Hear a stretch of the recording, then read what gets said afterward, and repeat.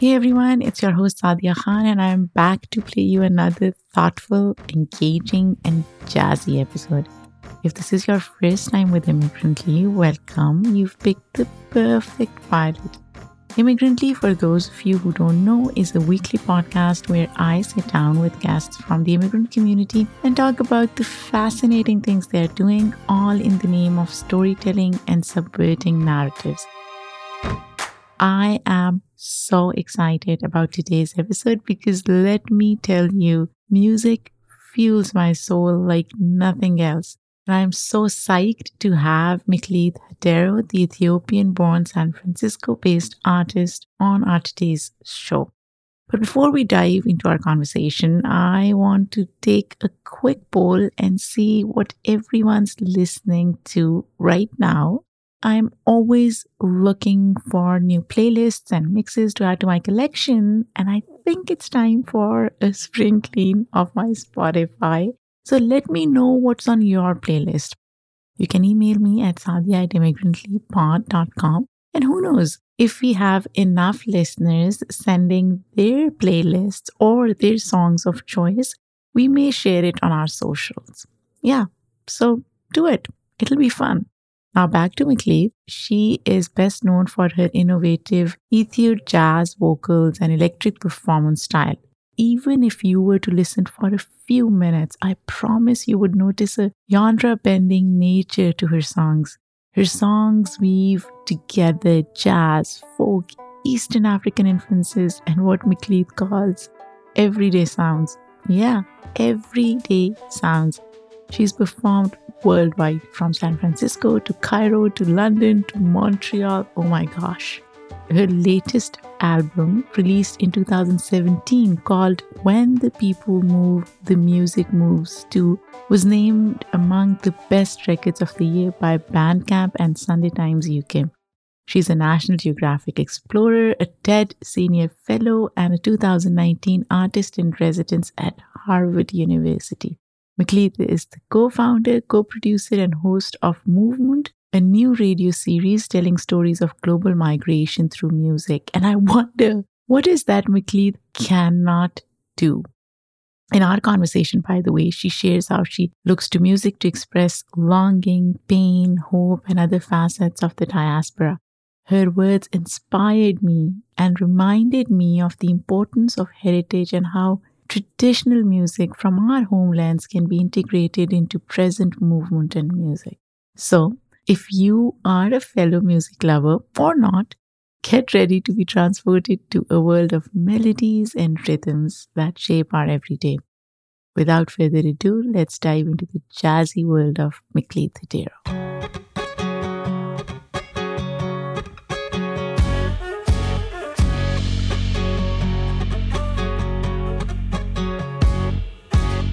Meklit, I am so excited to be doing this interview with you. I was listening to your music yesterday, and can I tell you something? Sure, tell me. Your voice is so good. Especially your song, This Was Made Here. And we will talk about that in the show. But let's set the stage first. Tell me a little bit about yourself. Where did you grow up? When and how did your parents immigrate to the US? Tell me the story. I was born in Ethiopia, and my family came to the US as refugees in the early 80s. We came via Germany, so we were in Germany first. Not for too long, but for a year and change. And then we came to Washington, D.C.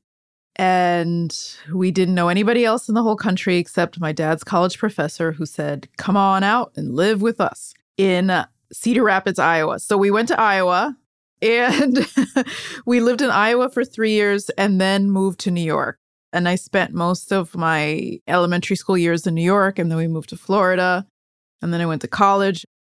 While I had been in high school, I had that one auntie who was like, you know, had the house and like the organizing chops. And she brought so much of my family from Ethiopia to Seattle while I was in high school. So when I graduated from college, I was like, oh, everybody's in Seattle. It's my first chance to really get to know my family. So then I moved to Seattle. And I loved the West Coast, but I really didn't like the rain. So then I moved to San Francisco, really just to give it a try. And now I've been here for almost 19 years. When you first came to the United States, how old were you? And do you have any memories from that time? I was 2 years old when I came to the US. And my first strong memories are in Iowa. And it's like snippets of things. So really what I remember, my early memories are years of adjustment to the US, of frictions and living with a sense of missing home, of not really having our feet on the ground, of not having that kind of stability. And my parents just working and working and working and working and working to find that stability, to make home, to create our networks, to understand a system that was, not that friendly to them. So those are my really early memories, are that kind of transitional time. I read somewhere that you didn't know the language initially. Yes. But your connection with America, in a way, manifested in your relationship with music. That's right. So music became your outlet. Can you talk a little bit about that? What was your relationship with music like as a kid, and how has it evolved now? My relationship with music as a kid was very visceral. It was always my love. I loved music. I loved being surrounded by it. I felt its power. I could feel the emotional journey that singers and musicians, like instrumentalists, were taking or intended to take listeners on. I could just embody it. I could imitate instruments. I could imitate singers. I would learn the exact phrasing of improvisations. I would listen to songs on the radio, the US radio. If I listened to it around 3 times, I would know all the words and all the little improvisations. It was like a lightning focus, but it was all very emotional and physical. And I would also love to sing, and I would stop people in the elevator and ask if they wanted to hear a song, or I would just start performing on buses when I was like 4 years old. So none of that has gone away. Like none of that has changed. It's just that things get added, So now I have that. But I have an intellectual side of it too. Like I can understand what somebody's doing. Oh, they're doing this and that with the phrasing, the arrangement. This is what the arrangement is doing. Oh, what is that sound? Oh, they're using this and this instrument. You just add layers onto your knowledge, but you don't lose the foundation, which is about the body and about the voice and about basic communication around things that matter to you. You bring up such an important and interesting point, and I wonder, the intellectual relationship that you have with music, has it changed how you consume music? Oh, yeah. In what ways?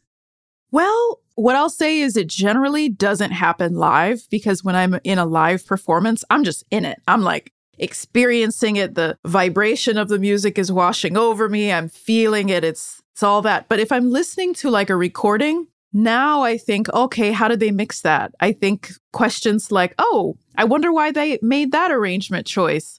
But it's always around, now what do I do with that information? Oh, wow, did you hear the way they did that? Oh, I wonder, I would like to try that. Let me experiment with that a little bit. It becomes all a jumping off place to try new things or to expand. This is why, like, for example, on your taxes, if you're a musician, you can deduct like half. They call it half. Like if you have like a Spotify monthly subscription, you can deduct half. Why? Because listening to music is research. Literally, if your profession is music, then listening to music is research and education as a part of how you grow. I wonder if that learning process can be cumbersome at times, because for me, when I listen to music, I don't listen to it from an intellectual perspective, right? I am just enjoying it, internalizing it, sometimes crying, other times laughing with it. Yes. Since you pay close attention to instruments and sounds and lyrics, does it become cumbersome or burdensome for you? Well, you have to be able to turn things off and on, right? Just like when you're composing, you can't be in your critical mind at first. Huh. You have to start in a place of generation. Just like when you're in a group and you want to brainstorm an idea, you say there's no wrong answers and everybody can throw out an idea and you just keep going and going. You have to do that musically too. And in order to do that, you have to be able to turn off the critic. Say, okay, inner critic, you might not think that's a good idea, but you're not useful to me right now. You will be useful to me tomorrow when I evaluate these ideas. Right now, I just want a bunch of ideas. And so that is a skill that you can use about anything. Like, okay, you're listening to music and you find your critic is on and you just be like, hey, inner critic, not useful to me right now. I just want to enjoy this concert. Yes, it is burdensome, but it's not like we're at the whim of our own mind. We have to learn to engage with the different parts of ourselves and have an ability to harness them when they're useful and quiet them when they're not. Talking about music, let's talk about the song that I mentioned in the beginning. This was made here. And you described this song, and I quote, as percussively poetic exploration of displacement and longing for home, unquote. This is such a profound way to describe music and its raw form that can nurture old roots and lay new ones, right? And you've talked about how we cannot talk about America without talking about how refugees and immigrants have contributed to America. In fact, you've said, and I may be paraphrasing it, but you create immigrant music that is American music, basically. Yes. Right? But to me, there is a risk to sharing and opening up transcultural instruments to American population because of how dominant populations normally behave. How do we ensure that we bring these sounds and instruments to America without letting society co-opt them? First of all, there's this thing that happens in art where once you make a thing, it's not yours anymore. It's still yours, but it also belongs to any listener. Like any person who's listening will have their own interpretation, will experience it themselves. This is a funny, not funny example, but I'll just tell you, like one time I had this person write me on social media and they said, I have to tell you that your music helped me and my husband have a divorce and still stay connected. Oh, wow. And I was like, whoa. And they had met at one of my concerts. Okay. So it came full circle for them. So I was the connection and I was part of their separation. Now, did I ever intend to be that? No. But that is actually an incredibly meaningful accompaniment of this couple on their life's path and their life's journey. And so it was not for me to say, like, I'm making this music because I'm trying to express the life that I've lived, the communities that I come from, that I'm rooted in. But to these folks, it belonged to them in an entirely different way. That was actually very deeply meaningful and I think appropriate. So that is to say that what we can control is what we create, what we put out there. But there is an element of art in general where, like, once it's out there, I'm not going to control it anymore. I can't. And my point is that sometimes that's good and sometimes that's bad. And when it's difficult is like this kind of like a co-optation, you know, when this kind of thing can happen, that's also just part of letting the music go, where it's like, actually, I just have to make it. I have to make it because if I don't make it, like, I'm not well. I'm actually just not well as a human. I make it for myself to feel okay in having a creative expression that genuinely reflects my life and invites people into a process where I don't have to be alone in it. Absolutely. But at the same time, I will go back to my point. How do we ensure that originators get the credit that they deserve? You know, we can allow it to evolve and change into something else, transition into something else, and people can consume it however they want, right? Yeah. But at the same time, unless we pay homage to the originators, we are not recognizing the beauty and enrichment of those cultures, especially when dominant cultures are already dehumanizing certain cultures, right? Of course.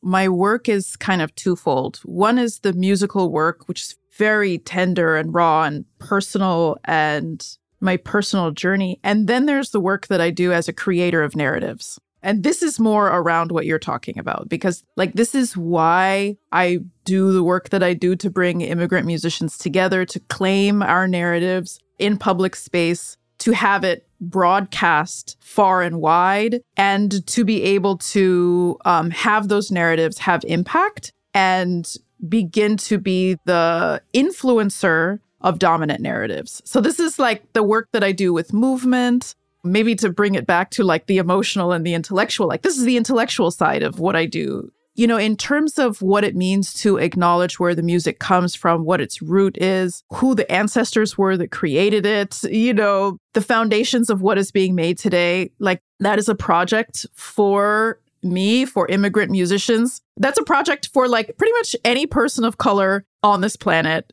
you know? Exactly. So we can also find community in that. And I think it's very important that when we do that, we are also speaking with each other and building solidarity and building community in those processes that can help us to amplify our power. Meklit, talk to me about movement, because that is one way that you are empowering those stories and you are in a way reorienting public to storytelling in a way where it's more holistic and it is, you know, crediting originators of not just music, but beyond. So talk to me a little bit about movement, and have there been any surprises along the way? Oh, well, there's always surprises. We started the project in 2017. If you can throw your mind back to 2017, and it was Trump's first year. And a few days after the inauguration, we were at the airports protesting the Muslim ban. And in a lot of ways, the beginning of movement was around that kind of wanting to organize immigrant musicians and immigrant communities at a time when we were under a particular form of attack. I think there's still a lot of attack right now. It looks different. Right. And the project has evolved over the last 5 years. I think what our intention is to bring immigrant musicians to a place where they are shining their stories and narratives on their own terms. We recognize trauma and pain, but we also recognize that we are not only that. We are joy, resilience, we are power, Right. We are interconnection, we are strength, and we are very, very broad. We call ourselves an audio archive of radical inclusion. We broadcast our stories to millions of listeners in collaboration with PRX's The World. We formally launch as a podcast on April 11th, 2023. Oh my gosh, that's so exciting. I'm trying to think, when will this podcast release? So we are releasing your episode on the 18th. Great. So by the time this releases, listeners, once you finish listening to this, you should listen to Movement. Yes, why not? I mean, yes. Come on now. Come on now. You know, for us also, it's about intimate human stories. It's about, like, if you Google the word migrant, you'll see images of refugee camps and mass border crossings. And all those things are real and must be talked about. But also, when I talk to Al-Sara, incredible Sudanese musician, songwriter, composer, ethnomusicologist who lives in New York, and she talks about when she was at the refugee camp, she's like, that was the most lit place musically she's ever been in her life, because communities were showing up for each other. So there's always another narrative, and you have to actually listen to the people who are experiencing migration in order to really understand, to frame, and to ground it in what's really happening for people. Exactly. A story about a border can be a story about two brothers sharing a guitar. We find folks telling us these beautiful stories about the sacredness of water and how that influences their music, or a grandmother's backyard, a song that would bring the rain after a drought. All of these things, intimate human stories that immigrants, migrants, and refugee musicians get to be the ones determining what the narrative is. Absolutely. Meklit, was there something about your identity that you discovered through this process that you were not consciously aware of? Okay, this is going to sound funny, but I'll just tell you what comes into my mind when you say this. You know, I've always been a person that people want to tell their secrets to. Like when I was a kid in high school growing up, people would just tell me things. And I was always like, oh, this is interesting. Like I will listen and be there for, the people in my life. But it wasn't always just people who were close to me. Even people who weren't close to me would want to tell me things. But I didn't really consciously think about that skill or that thing that's in my life as a part of what this role is as a host and interviewer. But what I found is that we have very, very different conversations than musicians typically have with folks who are interviewing them for their music and their album releases and all this stuff. Number one, because I share a lot of the experiences that they share from the communities that they grew up in, but also because there's this other little secret sauce going on that's just like, okay, well, that's what it is. And so, wait, that has a greater purpose. Okay, I'll put that to a greater purpose. Can you share an anecdote with us, a story that really stood out? There's this great moment. We talked to an artist called Odyssey, who's Sudanese and African-American both. And we talked to him about his latest album, and we ended up talking about therapy and about how our communities can sometimes struggle with the idea of therapy and how we can actually care for our mental health.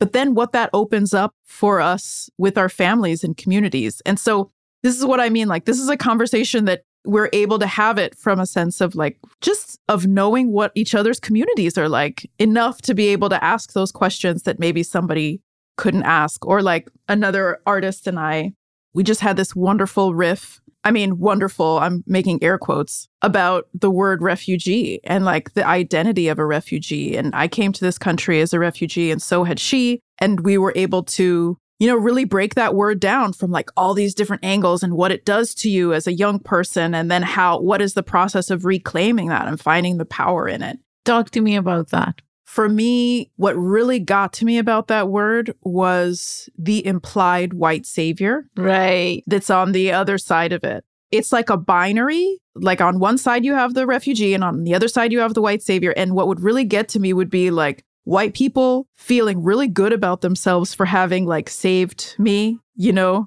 I'd be like, you don't know my parents. You don't know, like my parents are the one, like, don't take away their agency. Exactly. In this situation and understand that like system. And another thing that I had like really sit with in this process is what does it mean as a person who's a refugee who found refuge in this country? Like if you are not careful to find yourself inhabiting a settler colonial identity, you know what I mean? And like actually like, okay, understand that we are on indigenous land and that we have to be in relation to the land. And what does it mean to be a good steward of the land? That is something that we have to learn from indigenous communities. And so when the project goes to different places, we pay a land tax. For example, when we went to Seattle at the University of Washington, and we made a little ceremony for ourselves to give thanks and to pay a land tax, to understand that we also can't come in here with that an identity as refugees and immigrants without also acknowledging that we are finding refuge on indigenous land.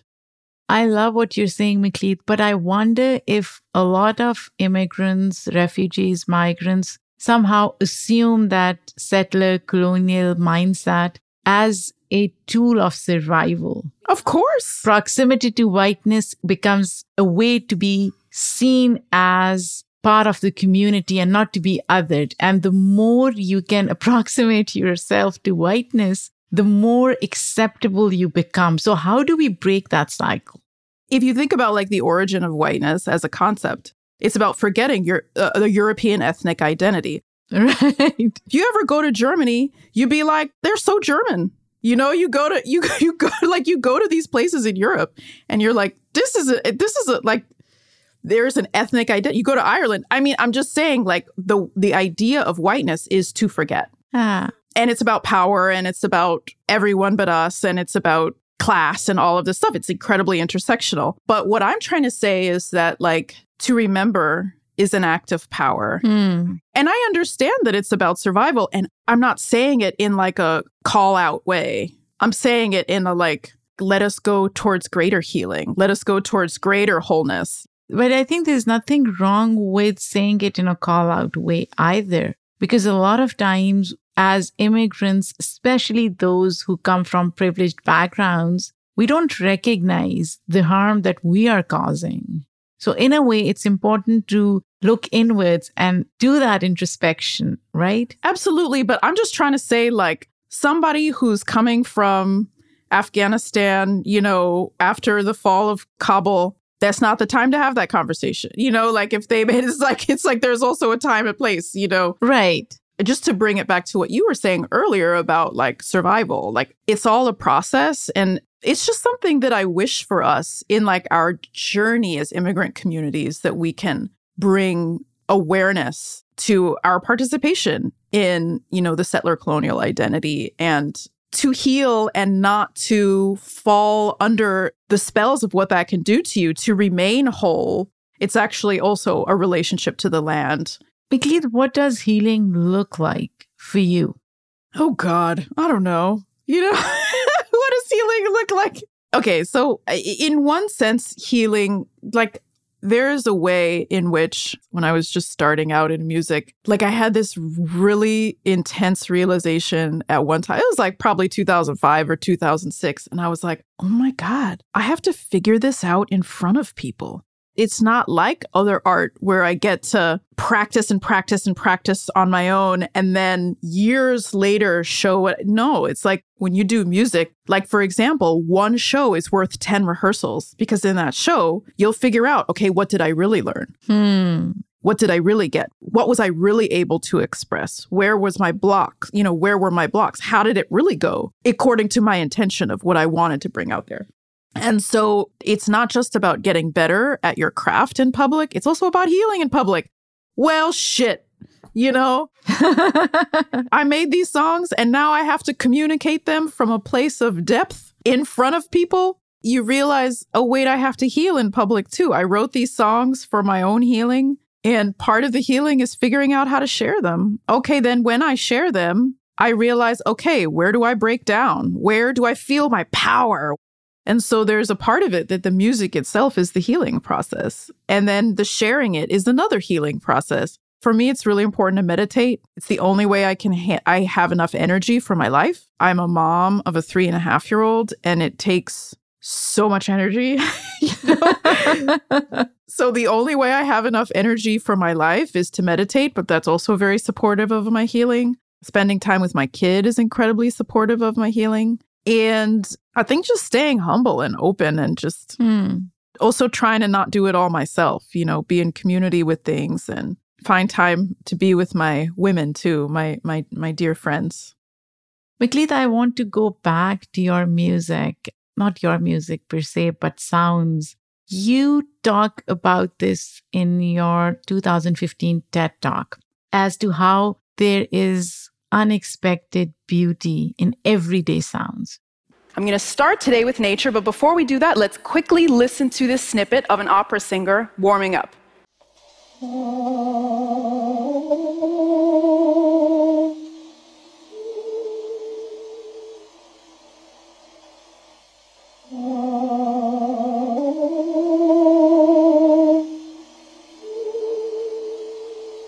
It's beautiful, isn't it? Gotcha. That is actually not the sound of an opera singer warming up. That is the sound of a bird. You've even talked about wherever you go, you try to be more intentional about listening to different sounds of that place. And one thing that really grabbed my attention was this comment that you make, that natural world can be our cultural teacher, that we all have to basically pay attention and be active participants in our environment. And I wonder, in what ways have you been inspired by a soundscape, and has it been different in different cities? Like, for instance, New York versus San Francisco. How is the soundscape different? Oh, it's very different. First of all, the song that you talked about, This Was Made Here, earlier, if you listen to that 2015 TED Talk, there's a section in it where I talk about the cooking pan lid. That is This Was Made Here. That was the origination of This Was Made Here. It was late one night and it was time to stir, so I lifted the lid off the cooking pot and I placed it onto the kitchen counter next to me, and it started to roll back and forth, making this sound.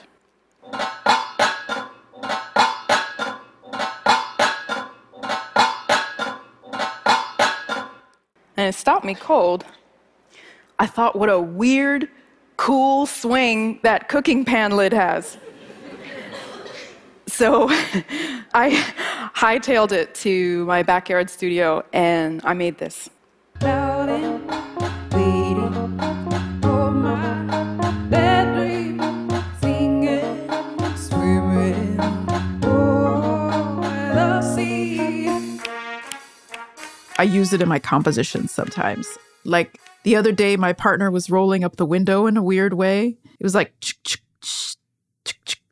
and I just started singing the rhythm, and then it got in my head. And as I've sat with that idea for longer, I think it's about hearing patterns. I think that there's a lot of music which is about pattern and repetition. And the way that pattern and repetition becomes like a template that other people can be in relationship to each other, where it's like, I can sing it and you can sing it back to me. I can drum it and you can drum it back to me. And then you can drum it and I'll sing over it. And then I'll drum it and then you sing over it. And it becomes a place where we can instantly go into play. We can instantly go into play mode, relational mode. So I think it's about this way that we can be permeable to what's going on around us, but then have that as a foundation for relation and interconnection. So we see ourselves not as separate from what's around us, but it's like a template for being able to be in relation to everything around us. And then in terms of different places having different soundscapes, they absolutely do. And what you find is that it has information about the environment too. So like in New York, what you find is a lot of echoes, and it's because of the concrete, the amount of concrete everywhere. Everything is bouncing off a surface. And so it's actually hard to tell where things are coming from, because sometimes it can be bouncing off this and it's really coming from there. So New York requires like a lot of close attention. San Francisco, it has a lot more open space. I mean, this is the thing about the West Coast, it's like we have a lot of old trees, it's just different.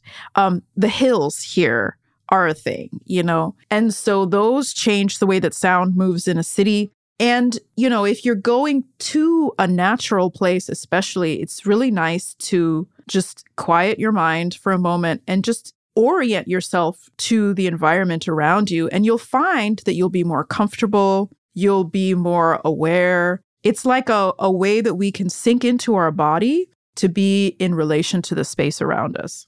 I wonder if you've experienced sounds, say, in a place like Cairo, where the soundscape, the way I see it, would be completely different. I grew up in Lahore, and I can give you an example of that. It's a very crowded place. There's a lot of hustle and bustle. You hear all sorts of things going on at the same time. How do you see that soundscape, and how is it different from, say, US generally? Well, the US is quieter. I don't know, my experience of non-Western systems, and please push back if I'm wrong, is that they're more human-driven, and Western systems, it's more system-driven. So it's like you can hear that. You can hear how, like even a place like Italy, for example, which is like kind of in between, where we want to be real about things. I love it. Like I remember being in Italy and listening to the people selling food would call out. I remember the man selling olives. Da da da dee da da da da da da, singing his olives. This is more to me like what happens in the developing world, or like the global South. And he's not going to have an Instagram account where you know where he is every day. He's going to sing to you, and you're going to find him by listening for his voice. And this is more like what it is in other places in the world. We don't have that. We have like, you look at the website, you call in advance. Who calls in advance? Nobody. Maybe my mother. I don't know. But you look on the website, and then you're like, okay, these are their hours. I'm going to go at these hours. So you're organized you're organized at a distance by a technology that has told you that this is how you behave. Whereas like in other places, people will call to you to tell you as you're passing by. And it's like, that makes a more vibrant, alive, chaotic soundscape.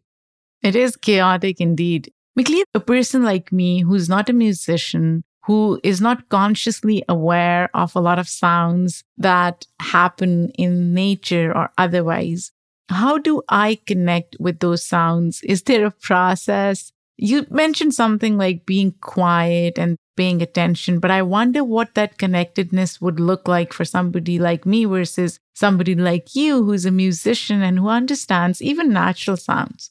We all process information differently.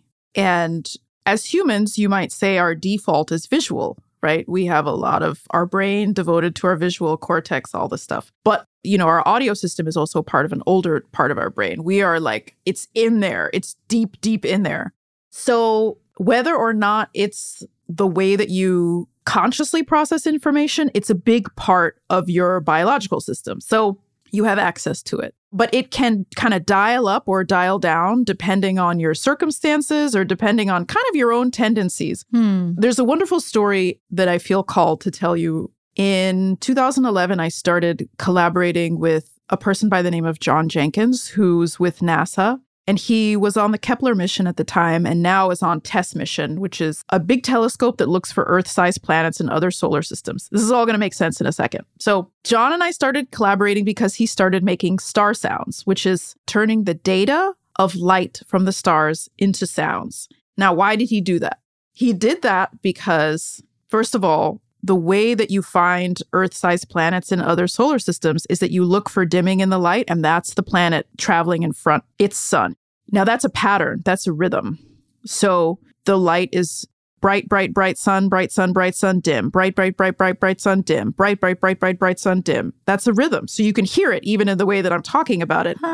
What he started to do was to turn that data, that light data, into sound so that he could see, can I hear the dimming of the stars? Wow. He did that because his mentor was a blind astrophysicist.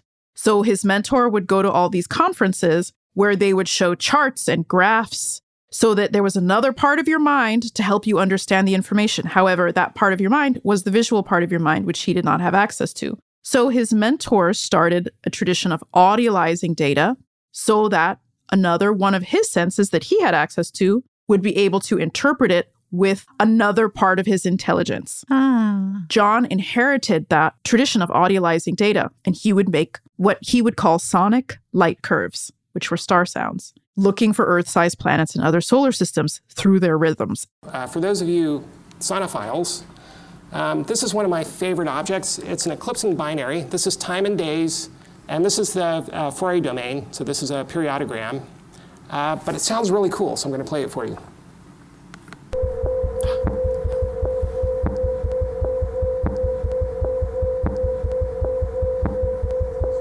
So the bass thumping is really the eclipses, so that's not thermomechanical energy, but the whistling is stuff going on inside the... It's wild. Like the sounds are... Incredible. They're alien and they're so strange.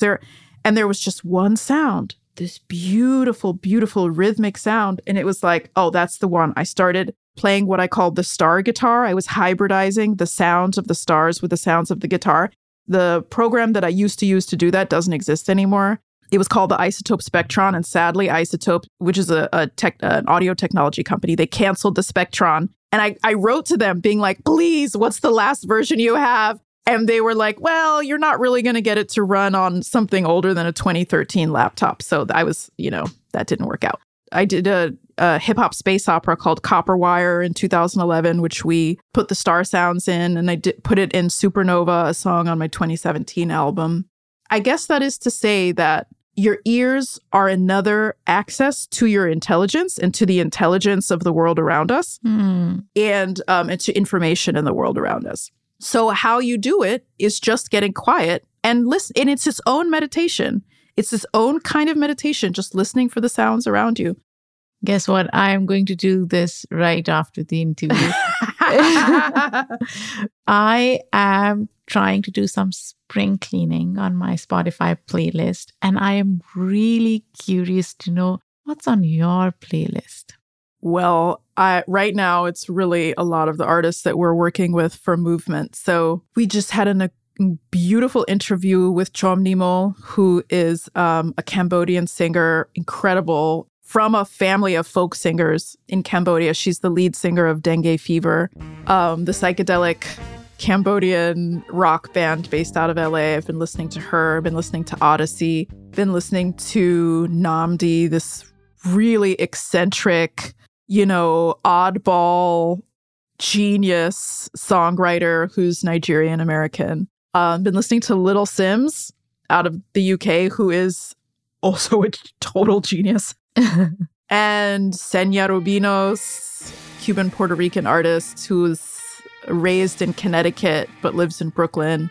I also listen to a lot of folks who are in my local community in the Bay Area. So Jesus Diaz, a Cuban, Afro-Cuban songwriter, composer, and arranger. I mean, it's endless. There's so much good music out there.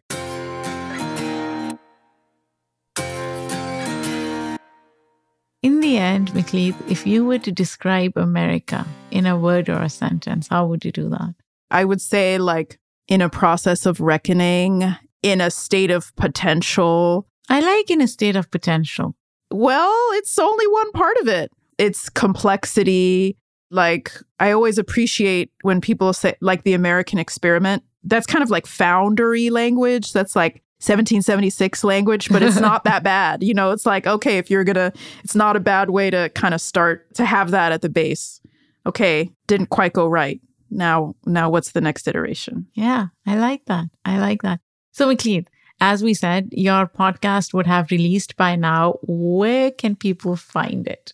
You can find Movement wherever you listen to your podcasts, and you can... So listen, we just started, right? By the time this came out, it will have been only a week. So you might have to write my name in there, Meklit, Meklit, Movement Meklit. Or if enough of you like and subscribe, then it will just come up when you say Movement. But there's also lots of other podcasts with that in the title. So we'll make sure to put it in our show notes. Dig deeper. It's worth it. We here, I love it. Thank you so much, Meklit. This was wonderful. I am so glad we were able to do this. Thank you. Well, the sound of your step reminded me of the snow that winter before I left for good. You know what? This was such an amazing conversation, and I did go out and listen to sounds. It is such an interesting process and experience, and I really urge all of you